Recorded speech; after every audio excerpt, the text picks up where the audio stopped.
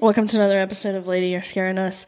A bonus episode. I'm Taylor. I'm Hillary. And today I'm going to be sharing some stories about some survivors. Do it. Let's get it. So some of these women are well known, others not so much, but they went through very traumatic events, situations with horrible men. And came out on the other side on top and sharing stories. So hated to love it, the underdog's on top. That sounded good. It's a song. I know, but it's like you wrote it. Okay. So the first one I'm going to start off with. This bitch, I say bitch with respect. Like a bad bitch. She is a bad bitch. Yeah, she is. Mary Vincent. Yeah. That's who we're going to start out with. Okay. So Mary Vincent at the time in 1978 was 15 years old. She was from Berkeley, California, and she had made the decision on September 29th, 1978 that she was going to hitchhike. To her uncle's house in Los Angeles. Or her grandfather's house, excuse me. Not uncommon during those times. Right. This was a normal thing. Yeah. The hippie days. Oh, this friendly stranger wants to give me a ride in his minivan. I shall take it. It's a free ride. I don't have to pay for anything. She is started on her hitchhike, and as she's walking, a blue van drives up beside her. An older man asks her where she was headed. Hey, sweet cheeks, where you going? You need a ride. She agrees to take the ride with the man up to Los Angeles. The man was 50-year-old Larry Singleton. Knowing it was going to be a long trip, Mary dozed off and eventually fell asleep. Eesh. She sensed no danger whatsoever. Yeah. She said, I didn't feel uncomfortable. Right. Nothing about it was off. Yeah. And I'm sure she'd hitchhike for. And she's 15. Yeah. So I have questions about that. But Hey, it's a different time. it was a different time. The beginning of the end, probably. Like, no. Dead ass. Yeah. It's just right around the Golden State. Yeah, like just all of them. Eventually, Mary wakes up and notices Larry is going the wrong way. They had skipped the turn to Los Angeles. Larry assured her it was a mistake and that he would turn the car around right away. You better, bitch. As he pulled over to the side of the road, he claimed that he had to pee. As both of them got out of the car and decided to stretch it out, Mary noticed her shoe was untied and bent over to tie it. That's when Larry crept up behind her and hit her multiple times in the head with a hammer. Jeez. Then, while she was dazed and confused by the blows from the hammer, he forced some kind of unknown alcohol down her throat and drove further up the mountain on the side of the road near a canyon. He then tied her arms behind her back and repeatedly raped her. Larry decided he was going to kill her because, she knows what he looks like. He's too identifiable. She's been in his vehicle. Yeah. She's been there. She knows too much, so she's got to go. So he laid her body on the side of the road, pulled out a hatchet, and proceeded to hack at the girl's arms. Yeah. So she's already gotten hit in the head with a hammer and been raped, and now he's hacking her arms. Do you know at what point? Like, was it the elbow or the Right shoulder? at the elbow. At the elbow, okay. Yeah. Right at the elbow. Now, keep in mind, Mary is still somewhat conscious during all of this. He then threw her body off the canyon. How far? Like 50 feet off the canyon, assuming that she would die due to blood loss. Miraculously, she survived. I would have laid down and died. Not Mary. Not Mary. Telling you what Hillary probably would have done. Now this is the part that's like insane. No. Oh, this is it?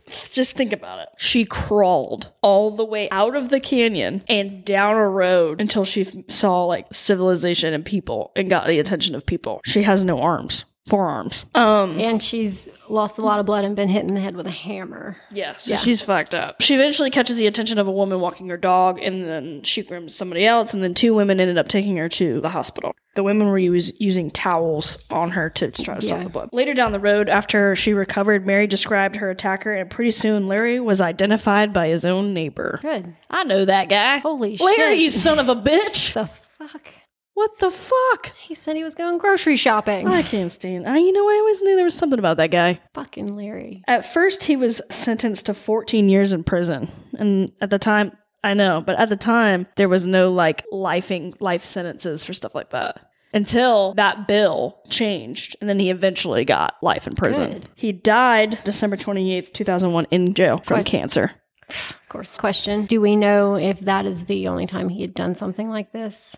I don't know. I didn't look it up because I was too focused on the survivor. That does not sound like a first offense. No, I'm just kind gonna of thing. Fuck her up real quick and toss her down a cliff. Cut her fucking arms off. Yeah. So now, like, you just had all that. Like, you woke up that day. Yeah, for sure. Now, I feel like this needs to be a full episode. It can. Now, I'll just listen to somebody else do it. Yeah, we're talking about survivors, right?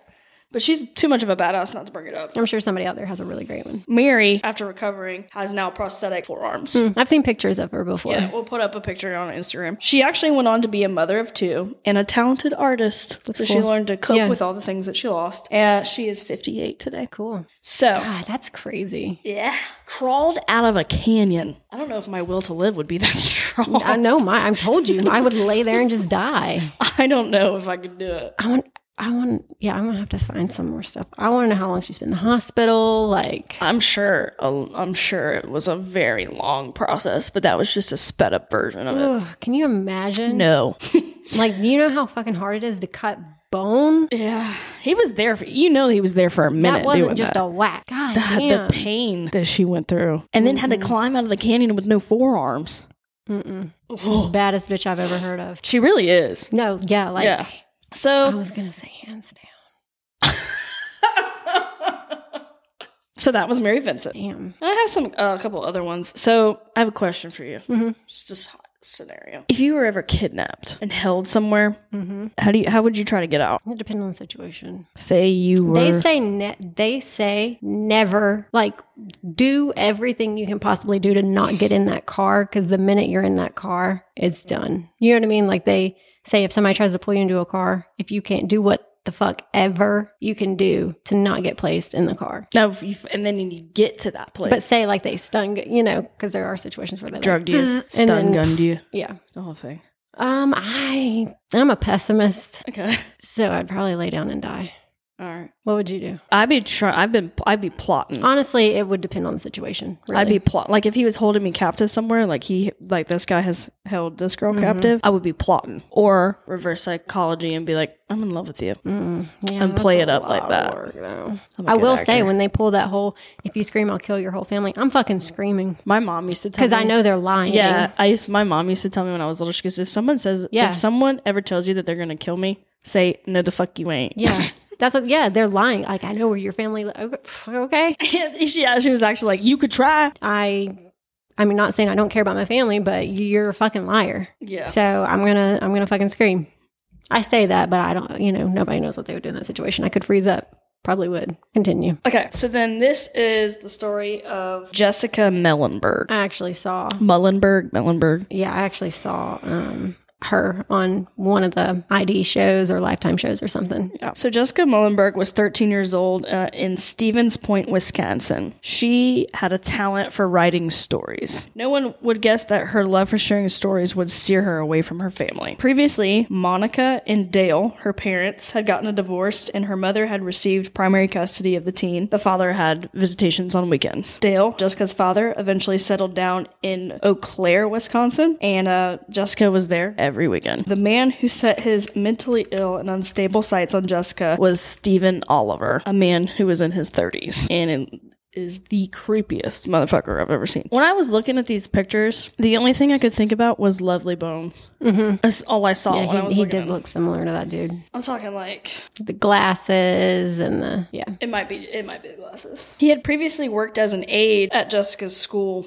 He had sexually assaulted Jessica from the time she was in 3rd grade until present at this time was 7th grade. How? I don't know, but eventually he had enough access to her that he was seeing her all the time that he could do that. Because of her age and her easily malleable psyche, Oliver threatened and scared her into being quiet about it. His obsession with Jessica was so sick, he followed Jessica and her father to any new city in Wisconsin that they moved to. He would lavish her with gifts, offer her rides in his car, and just all around inappropriate behavior. Jessica's mother, Monica, took notice and attempted to get a restraining order against him because she felt the gift and his disproportionate attention towards her was highly inappropriate. There was no proof of the crime, therefore they couldn't put a restraining order on him. In an attempt to get closer to her, Oliver moved to Wausau, Wisconsin, where her mother lived. But after a threatening encounter with Mama Bear, he moved right back out. Mama was like, get the fuck away from my kid. I know what you're about. Get away. He eventually moved across the street from Jessica's father and watched her from afar. It was during a weekend, and easily manipulated Jessica was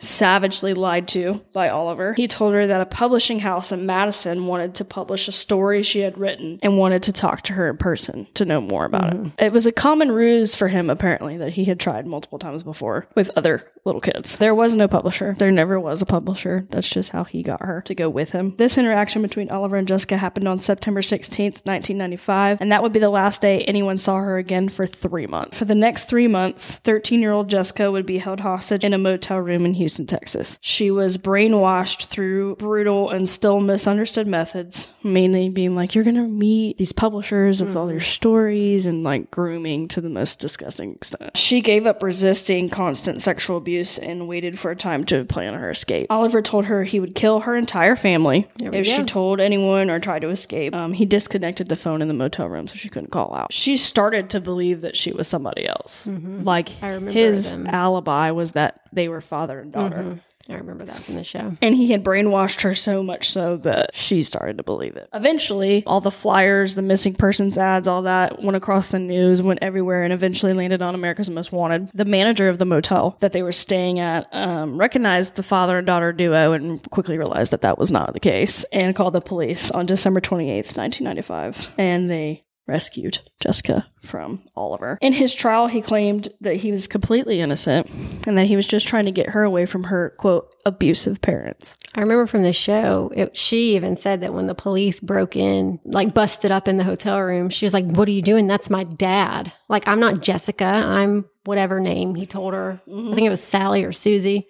Yeah. She was like, no, that's not who I am. I'm Susie or whatever, and that's my dad. What are you doing? Like, he had her so brainwashed. Yeah. He eventually was sentenced to 40 years in prison. That's fucking crazy. And his release date is 2036. He's still alive. She later on married and has 2 kids. She has her bachelor's in psychology with honors, and she's a counselor now. That's good. She also is a public speaker and goes around and talks about sexual assault victims and PTSD and all those things. Yeah. So she took that tragic thing that happened to her.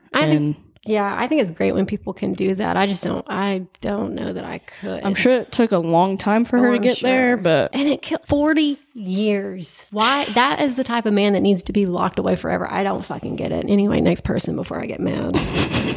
Another kidnapped scenario. This one was just weird and random. Jane Kloss. Or Jamie, not Jane. Jamie Kloss. Never heard of her. This was actually more recent. Also in Wisconsin. Fucking cheeseheads. They're fucking weird. What's in the cheese? I don't know. A rape drug. So they all pass out. October 2018, Jamie was kidnapped from her home after an intruder killed her parents in a nighttime raid. A nighttime breaking and entering. A B&E, if you will. Bacon and egg? No.